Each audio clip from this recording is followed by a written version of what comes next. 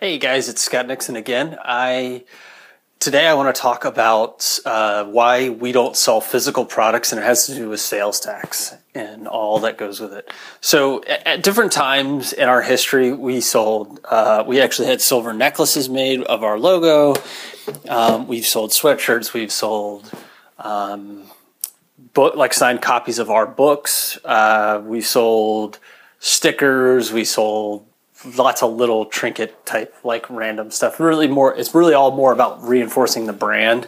It was never anything that we really made any money doing. Actually, this silver necklace we did, every dime we made from that, we donated it all to a charity anyways.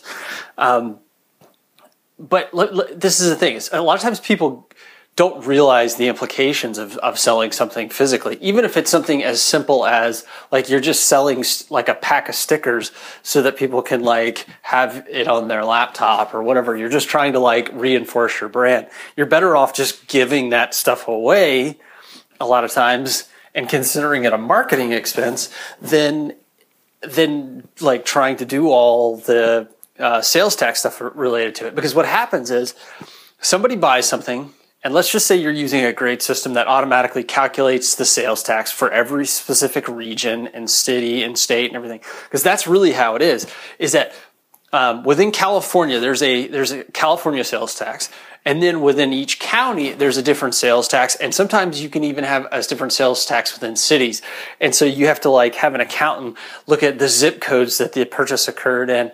And then they have to reference all that stuff back. So the last time we sold physical products, it costs more to pay the accountants to do the sales tax return than we paid in sales tax. We paid so little sales tax, and typically you only pay sales tax in the states that you operate in.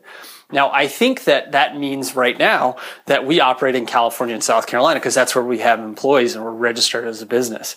So every time you have an employee in another state, and so if you have a remote team and you have people in 5 different states and you have to have your business registered in those states, I think then you have to pay sales tax in all those locations. I might be wrong on that, but literally that's the kind of bullshit game you get yourself into where you're having to like talk to lawyers and accountants and figure all this stuff out. And guess what? Most likely your accountant doesn't have access to, say, this system that you're selling this stuff from. So guess what? You have to go do exports and then send it to them. So that's why you don't sell physical products if your main business and the way you make money is selling digital goods or consulting services. All right, that's it for today. Thank you.